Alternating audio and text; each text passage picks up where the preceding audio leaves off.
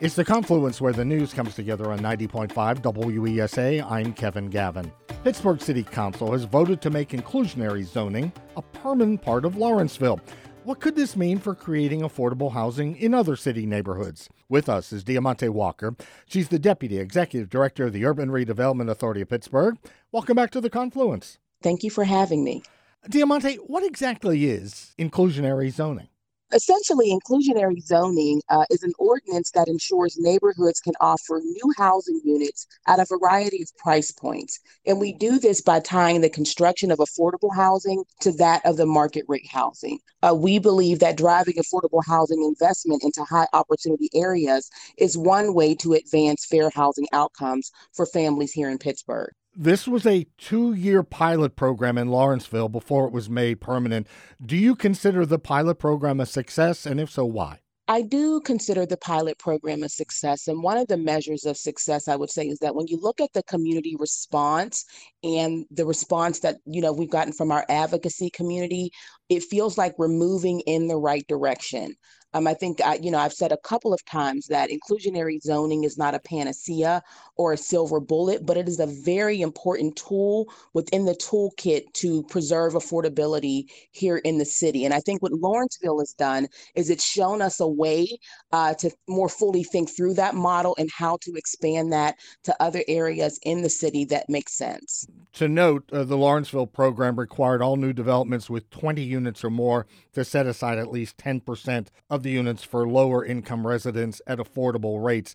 So what is affordable? What's affordable for some might not still be affordable for others who need housing. What we are trying to do is make sure that housing is economically feasible for those that are on the lower end of the income spectrum. No resident should pay more than 30% of their income for housing costs. Councilor Deb Gross said neighborhoods such as Bloomfield and Polish Hill have expressed interest in IZ. Councilor Daniel Lavelle said he'd like to see it used in the Hill District. What would it take to try it in these or other neighborhoods in the city? So what we wanted to do in Lawrenceville is to ensure that residents were not pushed out and that residents were not displaced and lower income residents had access to this high opportunity neighborhood. And so in a neighborhood like the Hill District, where the market is a little softer or a little weaker, you're going to use inclusionary zoning as a way to thwart gentrification. We would have an opportunity to ensure that once that market comes, that there is a metric in place that says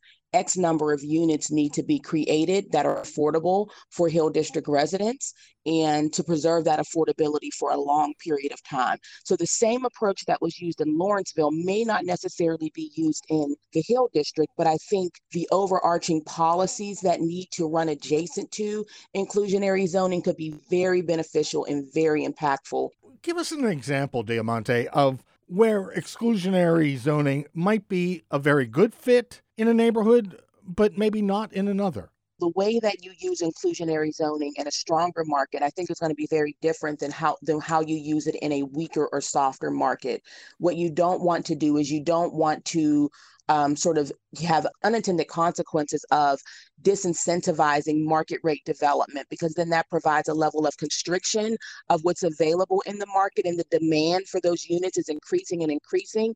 And we could see an adverse impact on affordable housing more broadly, simply because we've got so many folks in our communities now that have considerable income and they have the ability to decide where to live and how much to pay. They're driving the market, but not all of our residents are afforded that privilege. And so one of the things I think that we've got to start to talk about very cogently is that Pittsburgh is not only experiencing an affordable housing crisis, it's experiencing a wage crisis. The game there is to ensure that you're able to revitalize the neighborhood without displacing people. If some level of market rate development is going to happen in these neighborhoods, we have to be at the table talking about the number of affordable units that will be there to ensure that residents still have options to remain in those neighborhoods as they become high opportunity neighborhoods.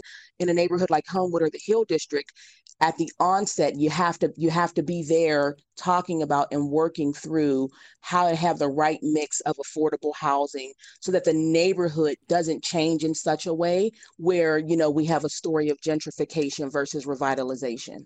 Mayor Peduto has said he does not favor citywide inclusionary zoning, but his likely successor, Representative Ed Gainey, has indicated he does.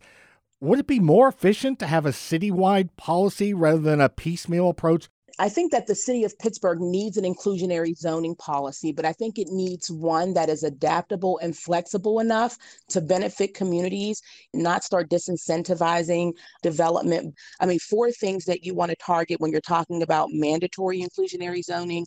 You want to reach a minimum quantity of affordable units. There's a targeted income range. You want to make sure that these units are going to the most housing vulnerable. You want to make sure that there's a time period in place. We don't want, the unit to be affordable for 5 years and then folks are apocalyptically phased out. And then you want it to be geographic in scope, meaning that you've got to figure out what policies work in what neighborhoods, and that policy needs to be adaptable, and figuring out how do we use those policies to ensure community vitality and community health overall. I think there's a way to get to it. It's just going to be an all-in strategy. It's going to take the URA, the city, Housing Authority of City of Pittsburgh. It's going to take private developers and our nonprofit community development partners to come together and figure out what works best for Pittsburgh. Diamante Walker is the Deputy Executive Director of the Urban Redevelopment Authority of Pittsburgh. Diamante, thanks so much. Thank you for having me.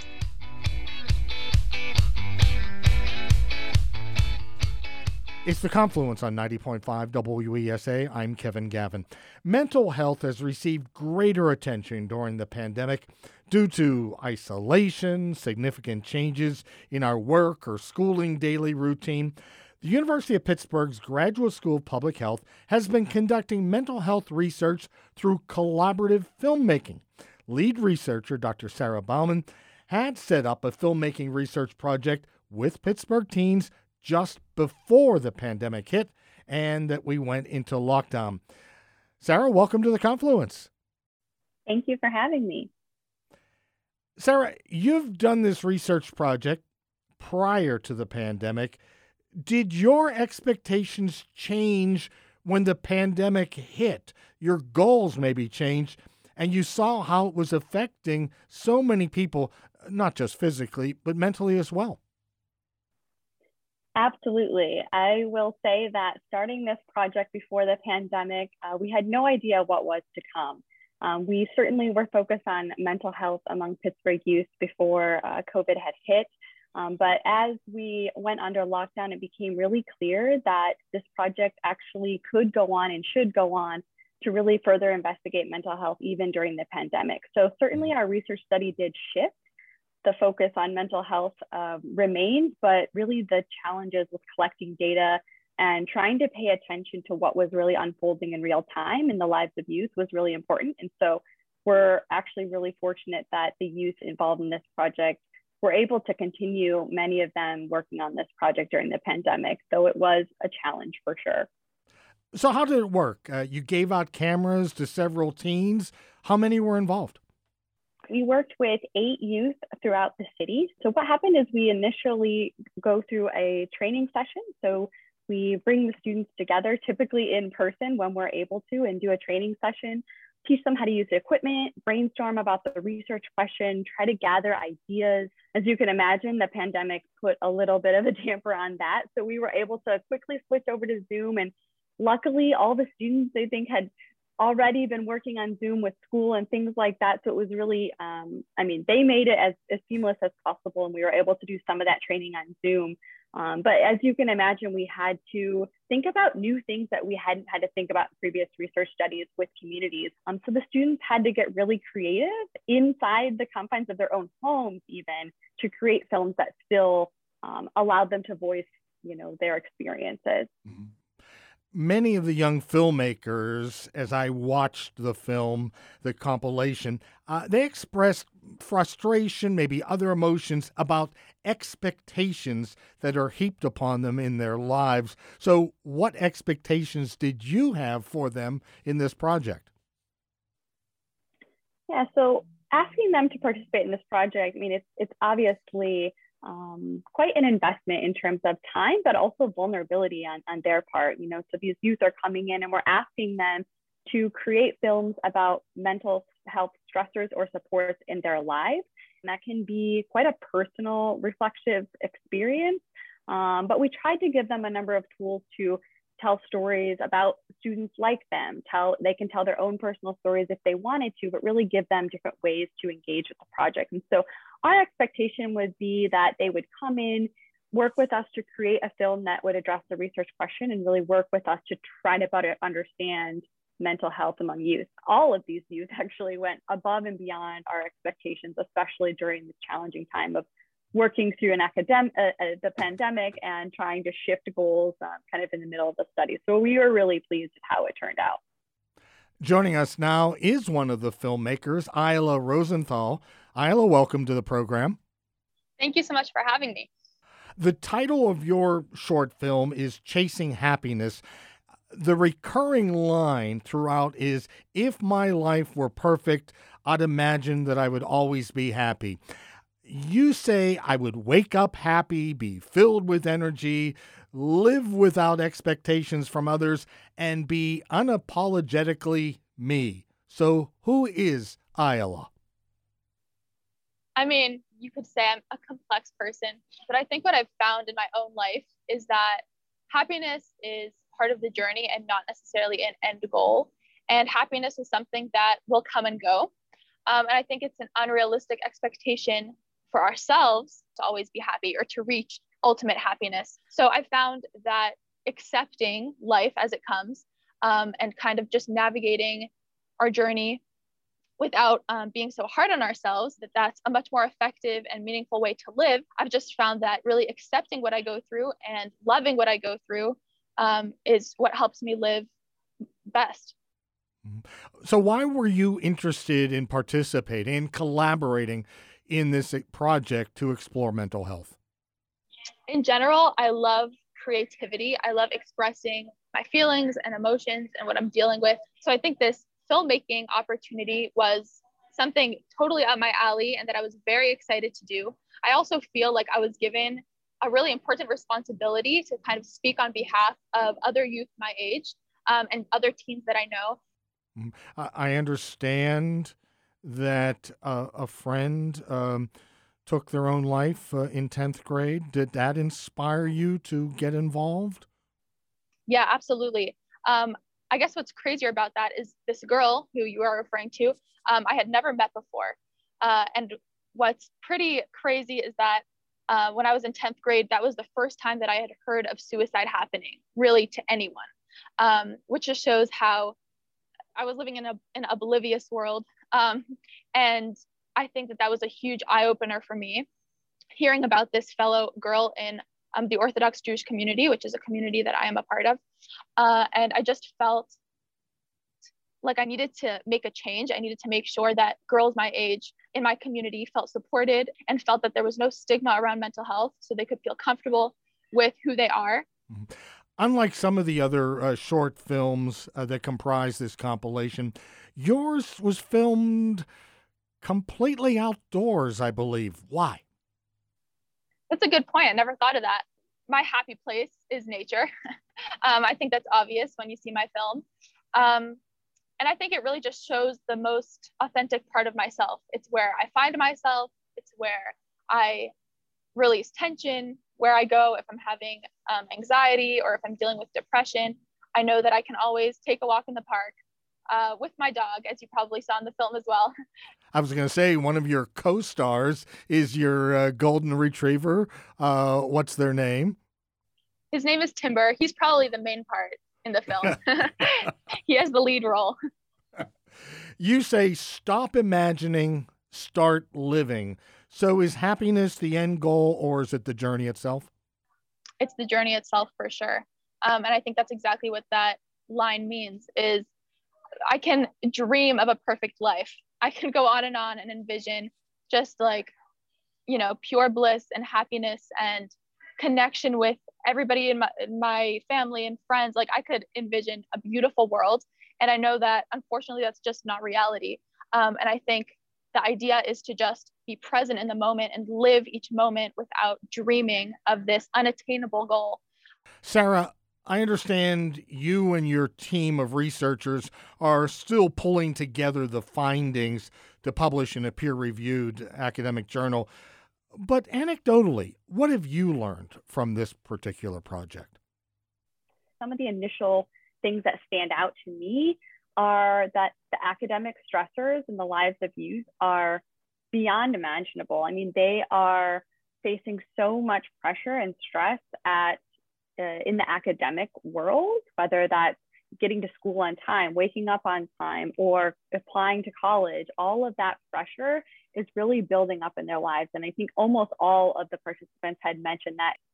But they also talked about pressure from society, these social stressors. So whether that be from the specific communities, the cultural groups that they're a part of, their families. I mean, there are all of these kind of larger social pressures that are on youth today that are, putting very high expectations on them. And so thinking about that is something that certainly we need to keep in mind going forward in terms of youth programming. But I would say we also tried to focus on supports in this study. So while we asked them to reflect on things that were stressful, we also thought it was really important to try to dig in deeper on what things are going well in the lives of youth, what things are really helpful. And as you referred to in Ayala's film, pets came up so often. We saw cats, we saw dogs, we heard people talking about the importance of family and pets. And so that's just one anecdotal example of how we can really try to understand what are the things that bring happiness and how can we try to harness those kinds of things for good. So I'm really also glad that we decided to focus on supports as well. 19-year-old Ayala Rosenthal is one of the filmmakers. Ayala, thank you so much. No problem. Thank you for having me. And Dr. Sarah Bauman is from the Pitt School of Public Health and is the lead researcher on this project. Sarah, thank you so much for joining us as well. Thank you so much for having me. If my life were perfect, I'd imagine that I'd always be happy. It's The Confluence. I'm Kevin Gavin. Federal government guidance says employers can require employees who do in-person work to get the COVID-19 vaccine. But by doing that, bosses risk alienated or losing some staff. Keystone Crossroads' Laura Benshoff has this story of what happened when one Philadelphia doctor made the COVID-19 vaccine mandatory. The karaoke party was the final straw for Dr. Eric Berger, owner of Center City Pediatrics. Berger had already started working on a mandatory vaccine policy for his staff when 2 unvaccinated employees came to work sick after attending the private party in April. And immediately we tested them and sent them home. And lo and behold, we found out a day or two later that they had COVID. Berger had been trying to encourage the staff at his 3 clinics to get vaccinated, offering an additional day off as an incentive. But a few people had still refused. After the party, he says he was mad. I felt burned. Because we had really gone, over and beyond, I felt, to the entire pandemic to try to keep people safe. And we had done a really good job. He gave all the unvaccinated employees 2 weeks to get a jab. 7 people ended up quitting instead. Berger says, though it was a hard time, he doesn't regret it. Belief in vaccines is too fundamental for what we do. And if somebody has that much vaccine hesitancy, I'm not sure that working in a primary care pediatric office is the right place for them. The Centers for Disease Control and Prevention recommends everyone over the age of 12 get vaccinated for the coronavirus. The COVID-19 vaccines authorized in the U.S. built on decades of vaccine research and went through huge trials, which showed them to be overwhelmingly safe and effective, say public health experts. The federal guidance for employers following from that is pretty clear. You can require employees working in person to get vaccinated. But Alana Genderson, an employment lawyer with a focus on health and safety, says no matter what they pick, someone is likely to be unhappy. Employers are just stuck between a rock and a hard place here. There are employees who only want to come to work if the rest of the employee population is vaccinated. And there are some employees who say, no matter what, I will not get vaccinated. I'd rather lose my job. Managers must try to work with people who have one of 2 recognized exemptions, either a medical disability or religious belief that prohibits vaccination. But Genderson says COVID-19 has become so politicized and misinformation widespread that employers are seeing many objections that fall outside of these two official categories. People think that they have this right to refuse vaccination, and that alone is powerful. Earlier this month, a federal judge dismissed a lawsuit filed by more than 100 hospital staffers in Texas who refused to get vaccinated. Some states, like Montana, have made it illegal to require vaccines. Marjorie Obad, a Philadelphia employment lawyer, says she's been counseling managers she works with against hard mandates and encouraging them to find workarounds. It's probably advisable to make sure that you're really addressing what the needs are of the company and seeing if you can accommodate people who aren't going to be vaccinated, either by creating additional space or different work hours or, how you could address that. She says that's because the mandates cause strife and because it's likely we haven't seen the last of lawsuits on this topic. But depending on the job, say in healthcare, that's not always possible. Brittany Kissling is a medical assistant at Center City Pediatrics, and she coordinates their vaccine program, tracking all the regular pediatric vaccines they give. But she also hesitated to get vaccinated earlier this year. It was more so that it was just new. I feel like I'm very pro-vaccine. I get my flu shot every year. It was just that it was something so new. Kissling is not one of the people who left. Dr. Eric Berger declined to share their names after he said his business started getting attention from anti-vaxxers. But Kissling was one of the people weighing her options. She says she talked to doctors at the practice about vaccine safety and ultimately decided she couldn't put her job on the line as a breadwinner with 4 kids. I could not afford to take that risk. So that was the biggest reason that I got vaccinated. But obviously, the health benefits of it, getting back to normal, some normalcy was a big part of it too. As businesses push to get back to normal, more employees and their bosses are likely to face this dilemma in the coming months. Laura Benshoff, Keystone Crossroads. And for today, that is The Confluence, where the news comes together on 90.5 WESA. Thanks to our team, Rebecca Reese, Owen Trainer, Laura Satsui, and Mary Lee Williams. I'm Kevin Gavin. Until next time, hope you have a good day of good news.